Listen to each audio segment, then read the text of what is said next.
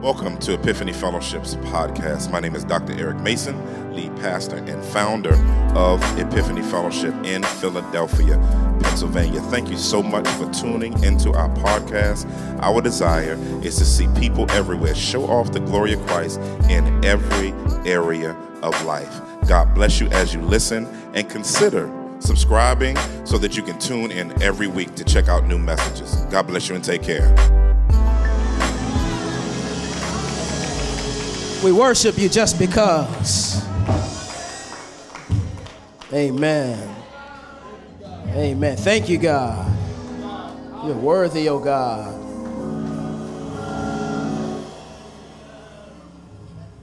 Amen.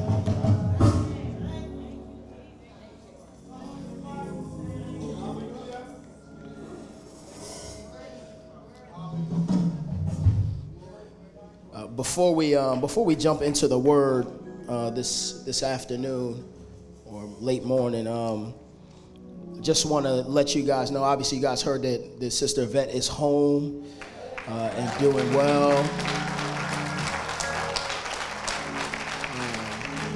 But just in case you're looking for Pastor E, he will not be back until the first week in January. We kicked him out so that he can go spend time with his family. Amen.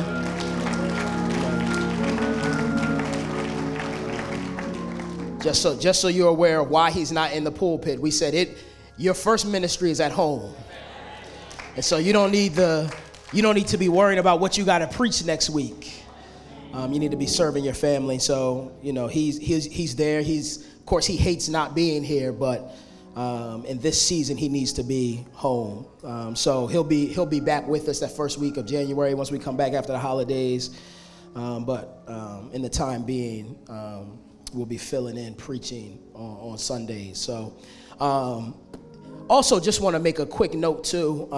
Not necessarily a big deal per se, but how many of y'all were at the marriage gala on Friday night? See a few of y'all in here. Great time. We had a phenomenal time. I mentioned this in the first gathering. One of the things that encouraged my heart the most about the marriage gala was how many non-married people were excited and encouraging toward the married couples for desiring to see them enjoy that evening. And so I don't know if y'all know this, but in the church a lot of times, not this church per se, but even in this church sometimes, but in the church in general, a lot of times there's a lot of bickering and complaining from the older generations to younger generations, the unmarried versus the married. And so it's good to see people rejoicing and excited for something that doesn't involve them. You know what I mean? Does that encourage anybody else's heart? We need to have more of that. And so the Bible talks about weeping with those who weep and having joy with those who have joy.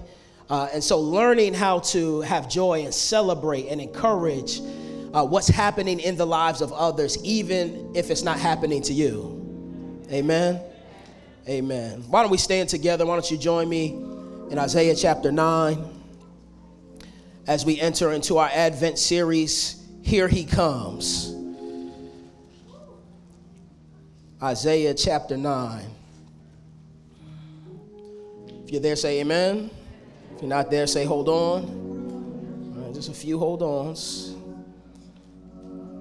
Amen. Isaiah chapter 9, we're going to read verses 1 through 6, and we're going to park in verse 6 primarily, or focus in on verse 6 primarily. Let me read it for our hearing this morning. This is the word of the Lord, Isaiah chapter 9, beginning at verse 1. Nevertheless, the gloom of the distressed land will not be like that of the former times when he humbled the land of Zebulun and the land of Naphtali.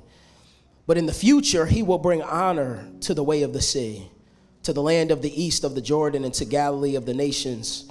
The people walking in darkness have seen a great light. A light has dawned on those living in the land of darkness.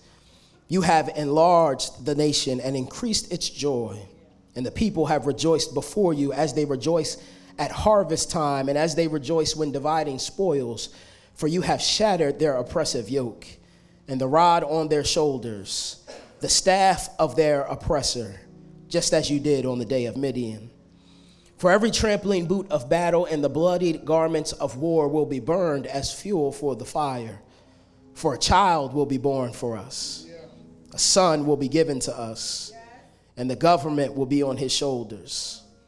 And he will be named Wonderful Counselor, Mighty God, Eternal Father, Prince of Peace.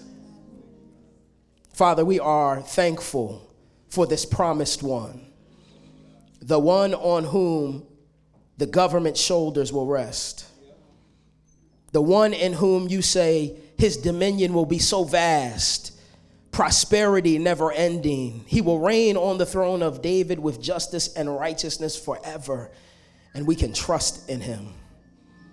Thank you for the hope that you give in your word in the midst of darkness. Thank you for giving us something to cling to so that we can hold on to you as we wait for you to come. Father, we pray that your word would encourage us this morning. In Christ Jesus' name we pray. Amen. You may be seated. Isaiah chapter 9, verse 6, Jesus, the eternal president. Jesus, the eternal president. How many of y'all are morning people? Man, that's less than a quarter of the room. My goodness. If you're a morning person, especially this time of year, when you get up in the morning, it's still dark outside. Some of y'all have no clue what I'm talking about. And you know, after being asleep all night, you wake up in the morning, one of the things that you quickly realize is that the longer you spend in the dark, the better your eyes adjust to being in the dark. And so the things that you could do in the daytime, you can do in the dark if you've been in the dark long enough. Now, the most ignorant people in the world are the type of people who cut the lights on without giving you no warning. Somebody know what I'm talking about. There's nothing worse than having your eyes been adjusted to the dark and then the light comes. And because you've spent so much time in the dark, your eyes hurt seeing the light. But it takes you staying in the light for your eyes to adjust back to the light even more. We kind of find ourselves in a situation here as we read through this passage where the people of Judah have been in the dark so long, so accustomed to the dark, that they have found themselves falling and shifting further and further away from God. And it's necessary to understand the background of this passage, the context of this passage, so we can understand truly the thrust of what Isaiah is communicating from God to the people. Right? At this point in time, there is a king named Ahaz, who is the king of Judah, and he took over the throne when he was 20 years old. And the Bible does a good job letting us know early on what kind of king they're about to tell us about, because they use a certain language. They'll say, so-and-so was king, and he followed after his father David, which meant he was a righteous king. And if he was an unrighteous king, they would say, and so was king, and they did not follow after the ways of his father David and did things that did not please the Lord. And so we find out very early on in 2 Chronicles chapter 28 that Ahaz was one of those kings who came in and just completely rejected God's ways. It says that he did things like burned incense in the valleys like the pagans did, and he set up altars all over the place and on high hills and under every green tree. It said he even sacrificed his children like the pagans did, making them pass through the fire. And so the Bible says that God humbled him, the king of Judah, and the way that he humbled him was by allowing Judah's enemies to conquer them. Now, the crazy thing about this is that before God allowed them to be conquered and plundered and pillaged, is that God, even in the midst of all of Ahaz's sin, was still with him. Can you imagine that? So rejecting God, trying to act as if your life is your own, divorcing God from every single thing that you do, and he still don't give up on you? He told Ahaz, He said, listen, Ahaz, I know your enemies are coming up against you. I know you're scared. You look like you're about to make some dumb decisions. Relax. He literally tells him, he says, relax. Isaiah, go tell him I said to chill. I got you. I'm not going to let them do nothing to you. So Isaiah goes and communicates that to Ahaz, and Ahaz is like, nah, man. I know God said that, but my enemies are too close. I can feel them. It's no way God is not going to let them come and conquer. And so what did Ahaz do? Ahaz continued to offer idols and sacrifices to idols and further move God's people further and further away from his heart. And so God said, so the Bible says that God handed him over to Aram and to Israel. And Aram and Israel were working together, and they said, you know what, let's conquer Ahaz, let's conquer Judah. We're going to replace them and put a new king in there. And so, of course, they did. They began to come in. They killed 120,000 people from Judah in one day, plundered the village or the countryside, took people captive, and all of that. And if that wasn't bad enough, then they had Edom on the other side and the Philistines on the other side coming in and rioting and looting and killing people and taking them captives. This is just Judah by themselves, experiencing 4 different enemies, one on each side, plundering them all at the same time. Can you imagine being a part of that? Regularly living in your house, having to wake up wondering who's going to come kick down your door and snatch your young ones away. Wondering whether or not you're going to come out your door and somebody's going to be standing there waiting to kill you. Each and every day, enemies on every side. And so you know what Ahaz does? He doesn't go to God. He goes to the king of Assyria. And he says, I got some problems, and you're a strong king with a strong army. Can you help me? And guess what the king of Assyria does? He starts to take tribute from him. He says, well, if you're weak enough that you need my help and you have enemies on every side, I'm just going to take advantage of this, and I'm just going to get money from you. I'm not going to defend you, but I am going to take your money from you to make you think I'm going to defend you. Can you imagine? Have you ever been there where it seems like life just keeps throwing blow after blow, blow after blow, thing after thing? It's just a constant cycle of the car breaks down, and the money that you were saving for something else you had to use. And then after you had to use that money, you lost your job through no fault of your own. Then somebody that you let borrow money didn't pay the money back, and now you got to use your credit card, and you're just racking up debt. Not only that, but you having conflict with friends. Friends that you thought were good friends, but they done stabbed you in the back and talked bad about you, gossiped on your name. And if that wasn't bad enough, now you got sick. And it's just like, Lord, why? What's happening? On every side, every enemy, and the people that I go to for help, not only do they not help, but they do more harm. God, what are you doing? I can't take it no more. Now, you would imagine being there and going to God and begging God, being on your knees. Difficulty usually drives us before God. Because usually when we experience good times, that's when we move ourselves from God. Because it's like, well, everything's chilling, we good. I don't got to pray as much. I don't got to read my Bible as much because God's blessing me. And usually it's difficulty that drives us before the face of God. Not for Ahaz, though. The Bible says that, man, well, the gods of these other foreign people helped them to defeat me, so maybe I should go worship their gods. And so what Ahaz did was he said, you know what, difficulty, I'm not going to let difficulty drive me closer to God. I'm going to let difficulty drive me further from him.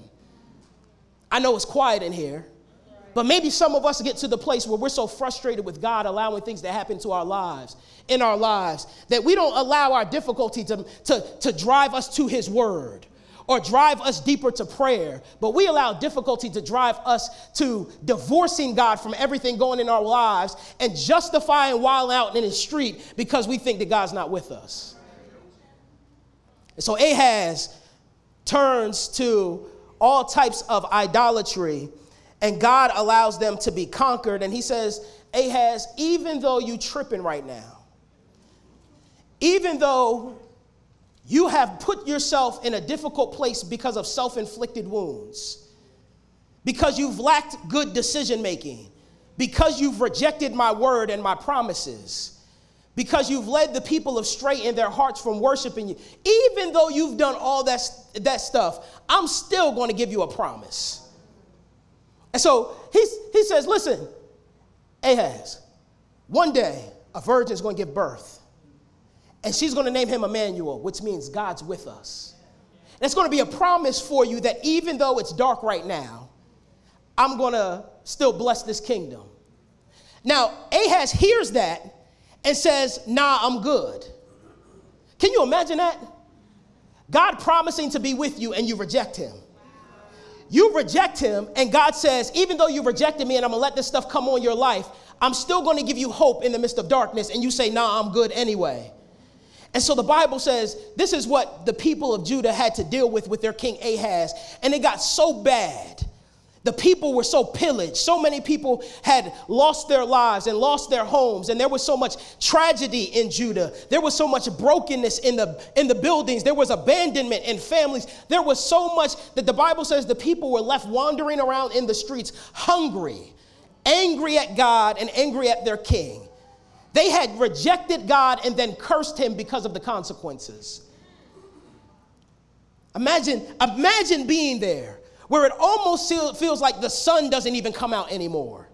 Where the situation is so bad that there's only darkness, not even gloom in your spirit, but it just feels like the days just don't get as light anymore. That type of gloom.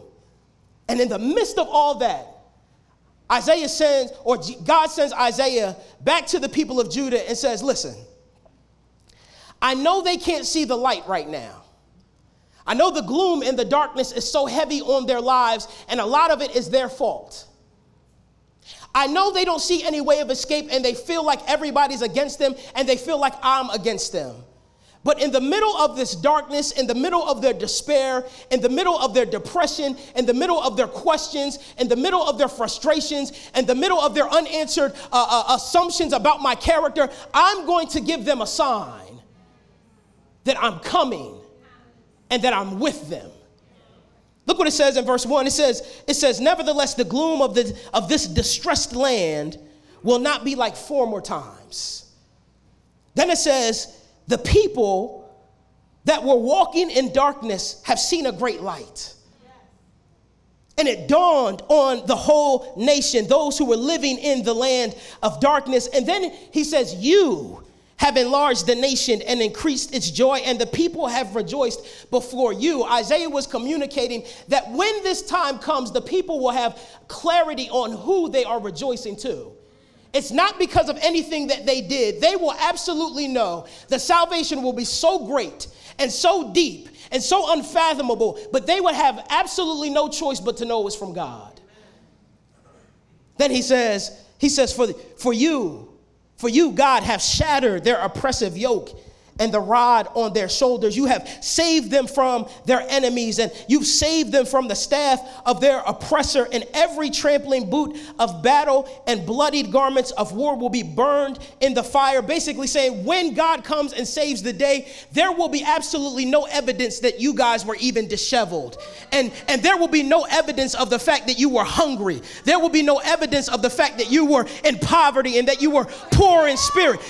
God's saving grace will be so great that nobody will even be able to know that you had a broken past. But how will God do this? Things are so bad right now. They're so dark right now. I don't see a way that even God can save me. So how will God do this? Will God use power to defeat power? Will God use arrogance to defeat arrogance? Or war to overcome war? Surely God is strong enough, the God of heaven, the God of eternity, who owns a cattle on 1,000 hills. Surely God is strong enough to defeat his enemies in an instant, but God doesn't use any of those things. Guess what he uses? A child. He says that the answer for your victory is in a child. If I could leave you with one point that I want you to take home with you and make sure you remember is this. Simply, God is strong enough to overcome his enemies by becoming vulnerable, transparent, and humble. I don't think y'all heard me this morning because the first service was shouting. God is strong enough to overcome his enemies by becoming vulnerable, transparent, and humble. Who would have thought that the way that you win is by becoming weak? Who would have thought that the way that you overcome is by becoming humble? See, the world teaches us that in order to get ahead, you gotta overcome people by force. That in order to get ahead in life, that you got to manipulate the situations, and you got to use coercion, and you got to use arrogance, and you got to have the type of overpowering demeanor that makes people feel bad about themselves just to exalt yourself. But here, the word of God is saying the only way that you experience victory is through weakness. He says that's the reason Jesus tells us to die to ourselves daily. Because he says, the only way for you to experience life is through death. That's why the writer of Hebrews says that we have to lay aside every weight of sin and encumbrance that ensnares us, because the only way for you to experience victory is to put some stuff down.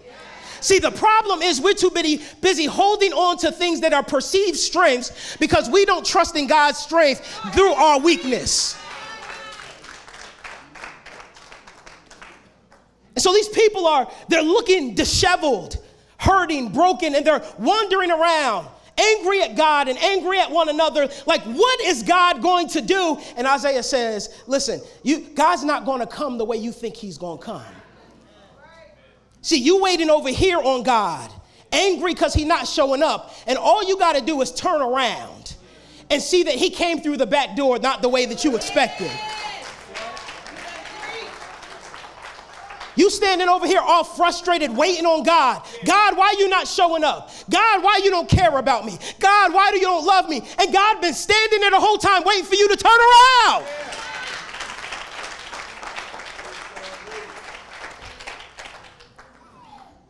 He says, who is this child that's going to come?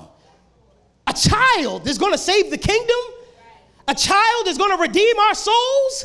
Who is this child? I'm glad you asked. He says in verse 6, he says, a child will be born to us, a son will be given, and the government will be on his shoulders.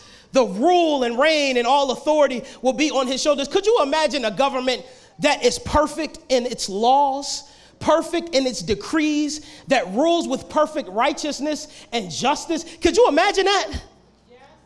A government that doesn't show bias? A government that doesn't show preference to the rich? Can you imagine the type of government like this?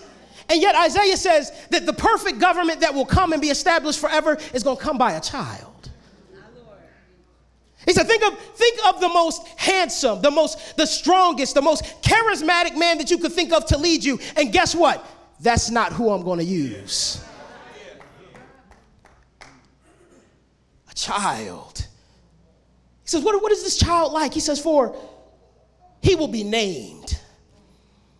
These are the titles that are given to him that I clearly identify the type of character that he's going to have, the type of personhood that he's going to have. He says, he will be named Wonderful Counselor. That means that the coming one would give wonderful counselor, unlike the reigning king Ahaz, who makes poor decision after poor decision after poor decision. Here he's identifying a child king who will come and will have perfect wisdom. What's wisdom? Wisdom is the application of truth. And so this king will be able to apply the truth perfectly in every way, shape, or form. Isn't it a beautiful thing to have a God who doesn't make mistakes when he leads you somewhere? See, the problem with many of us is we don't actually think that God has good in store for our lives, number one. And number two, we think God doesn't really know how to lead us.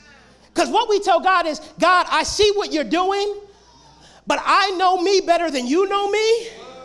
And so even though you want me to go that way, I feel like this way will be a little bit better, because the last time I went this way, it worked out. Or at least I thought it did. And so we tell God, God, I know that you have perfect wisdom, but my wisdom is still better.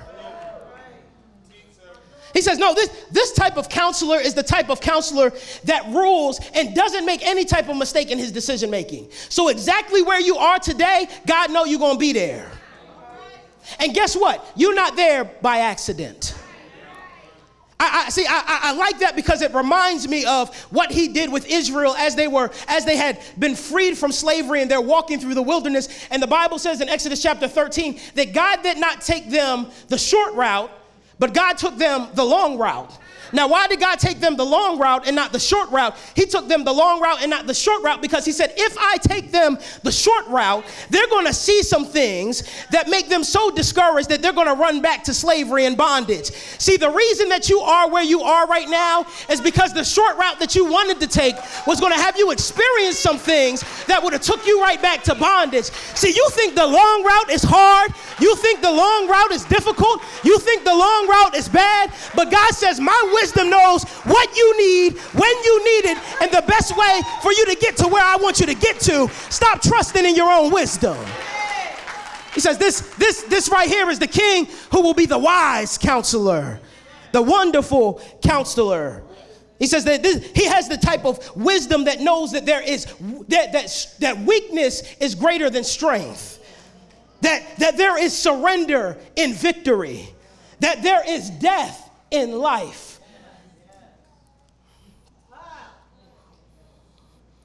He doesn't stop there. He says, not only is he a wonderful counselor, he says, but he's a mighty God. El Gabor, a mighty God. That this king will have God's true might about him. Power so great that it can absorb all the evil which can be hurled at it until there is none left to hurl. He says this God is so mighty in power that when he wills to do something, there is none that can stay his hand. See, the problem is that we think the enemy makes God respond and react to things. And God is never caught off guard by the enemy. The enemy only has the type of power that God allows him to have. Imagine serving a God that is so great and awesome in power that whatever he wants to do has to respond to him, even the enemy. See, I didn't think you knew that the enemy actually has to respond to God. He can't just run up on you and do what he wants. If you read the book of Job, it said that he went before God. And what did he have to do?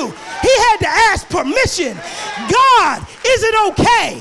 Master, is it okay if I go touch your servant? He said, listen, you can touch him, but you can't touch him like this. See, God got the type of power that can keep you even when you didn't think you could be kept. That's the type of God we're talking about right now. He said, this type of might, this type of power is coming in the form of a child, the form of a baby. Who would have thought that all that power could be wrapped up in something so fragile? That all that wisdom could be wrapped in something so dependent. That it could be wrapped up in something that needs somebody else to care for it. And God said, I'm going to use the one thing you don't think I can use.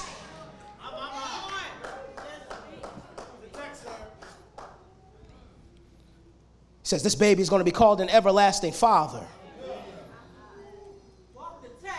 A Father that's always there. If you didn't grow up with a dad, then this should mean something to you. If your father ever left the house too soon, this should mean something to you. Even if you had a good dad and you saw all his flaws and failures, this should mean something to you. He said this is the type of fatherhood that doesn't impose itself on children, but rather sacrifices itself for them. A fatherhood that endures forever. There will never come a day when you become a child of the living God where you can't say that he's your father, where he's never present, he's never around, he's never engaged with you. He's always there. He said this child is going to bring the type of fatherhood that makes you feel like you can do anything. He's the everlasting Father. And then I like this one. I like what he says. He says not only that, but he's the Prince of Peace. He said this child comes to bring peace. That's why Paul writes in Ephesians chapter 2, he says, and he came and preached peace to those who were far off and those who were near. But not only does he come to bring peace, he also establishes the peace that he came to bring. Listen to what Isaiah says later in chapter 32. He says, the result of righteousness will be peace. The effects of righteousness will be quiet confidence forever. Now, we spend all our time trying to figure out how to solve world peace. And so we say, if we could just feed everybody, we would have world peace. If we could just get rid of all the guns, we would have world peace. If we could just solve the issue of racial tension in this country, we would have world peace. But here Isaiah gives you the answer. Isaiah says that the effects, the results, the culmination, the climax of peace only comes when there is a justice and a righteousness perfectly displayed in a kingdom. And here, Isaiah is letting us know that God's system, God's laws, his decrees, his kingdom, how he runs things, how he leads, how he oversees is so perfectly dispensed with justice and righteousness that the only tangible result that can come from it is peace. Imagine somebody that could come. His showing up brings peace. All he had to do was show up, and peace came. He said, that's why I like what Paul says when he's talking about the dividing wall in Ephesians chapter 2. At the end of that, he says, and Jesus, he is our peace.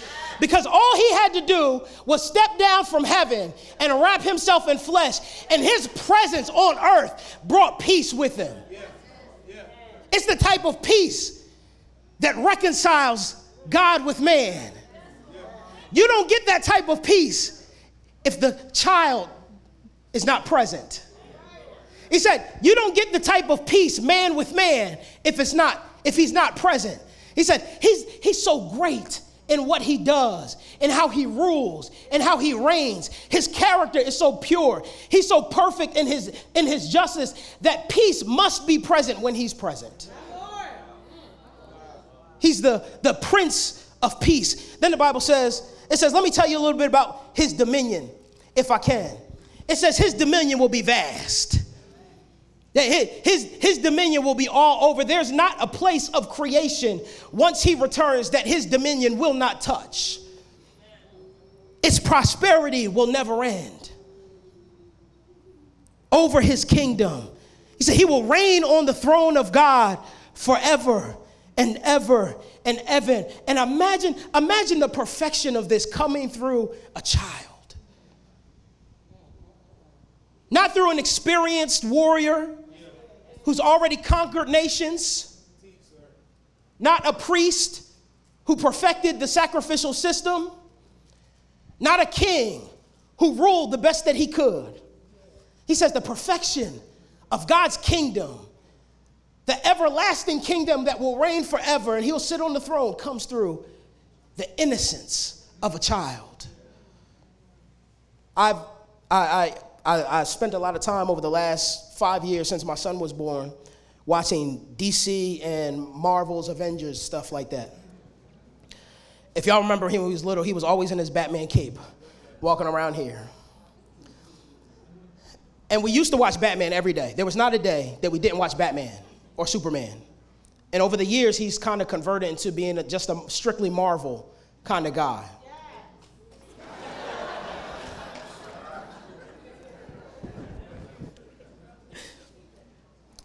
One of the things that I realized as I used to watch DC with him, when I remember back on it, was this character named Lois Lane. Y'all know Lois Lane. Lois Lane would always get saved by Superman. But the funny thing about it was she got captured every episode. I see that frustrated you too. But who gets captured every episode? Like every time? Like you just out here doing stuff to get captured every time? But what I found funny about that was every time she got captured, she would be talking so tough. Lois would be talking so reckless to whoever was like holding her captive at the time. And she would be talking tough, not because she trusted in her own strength. She would be talking tough, not because she trusted in her ability to save herself. But she always referenced somebody who was coming, but had not got there yet. And the reason that she could talk heavy was because she knew that no matter how late in the hour it got, he was always going to show up. Because he had a track record of always showing up on time. And so even though she was captured, even though death was imminent, even though it seemed like there was no way out, she would always talk heavy like, won't you just wait till he get here? You already know who's coming to save me. I don't know why y'all keep capturing me anyway, because you know he's just going to show up. All I'm trying to tell you this morning is that there's somebody on his way. And I know it seems dark right now. And I know it seems like there's no way out. I know you've been discouraged for a little while. And you've been waiting for God to show up at your door. I know you're hurting. And I know you're in pain. I know you're discouraged by the events and circumstances of your life. But somebody needs to look out into the darkness. And even though you don't see no sunlight in the distance, you need to talk heavy to your situation. You need to talk a little rough to your circumstance and say, I know where you got me right now, but you better be careful what you do to me, because he's on the way. All you got to do is hold on just a little longer. All you got to do is hold on just a little longer. Not to your strength, not to your power, and not to your might. If you can just hold on just a little longer, just wait till he gets here.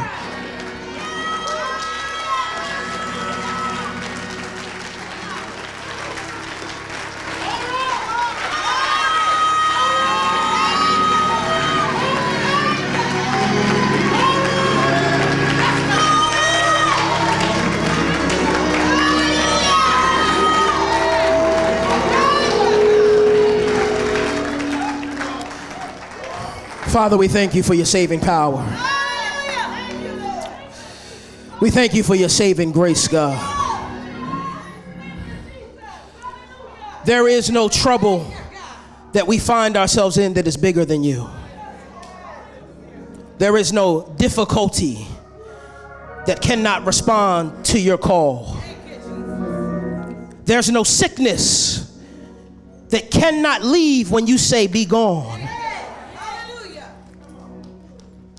There's no bill that cannot be paid when you provide. Hallelujah. Thank you, Jesus. Thank you, Lord. Thank you, God. Sometimes the weariness, God, gets to us. The gloom in our spirits that we feel like won't leave anytime soon. Teach us, oh God, what it looks like to hold on. To wait on the one who always comes through. The one in whose track record we can trust. His name is Wonderful Counselor. His name is Mighty God. His name is Everlasting Father, Prince of Peace. Help us to trust in you, Lord, until you get here, because you are coming and you've already come. And so, Father, we say thank you for your promises and your word. In Christ Jesus' name we pray. Amen.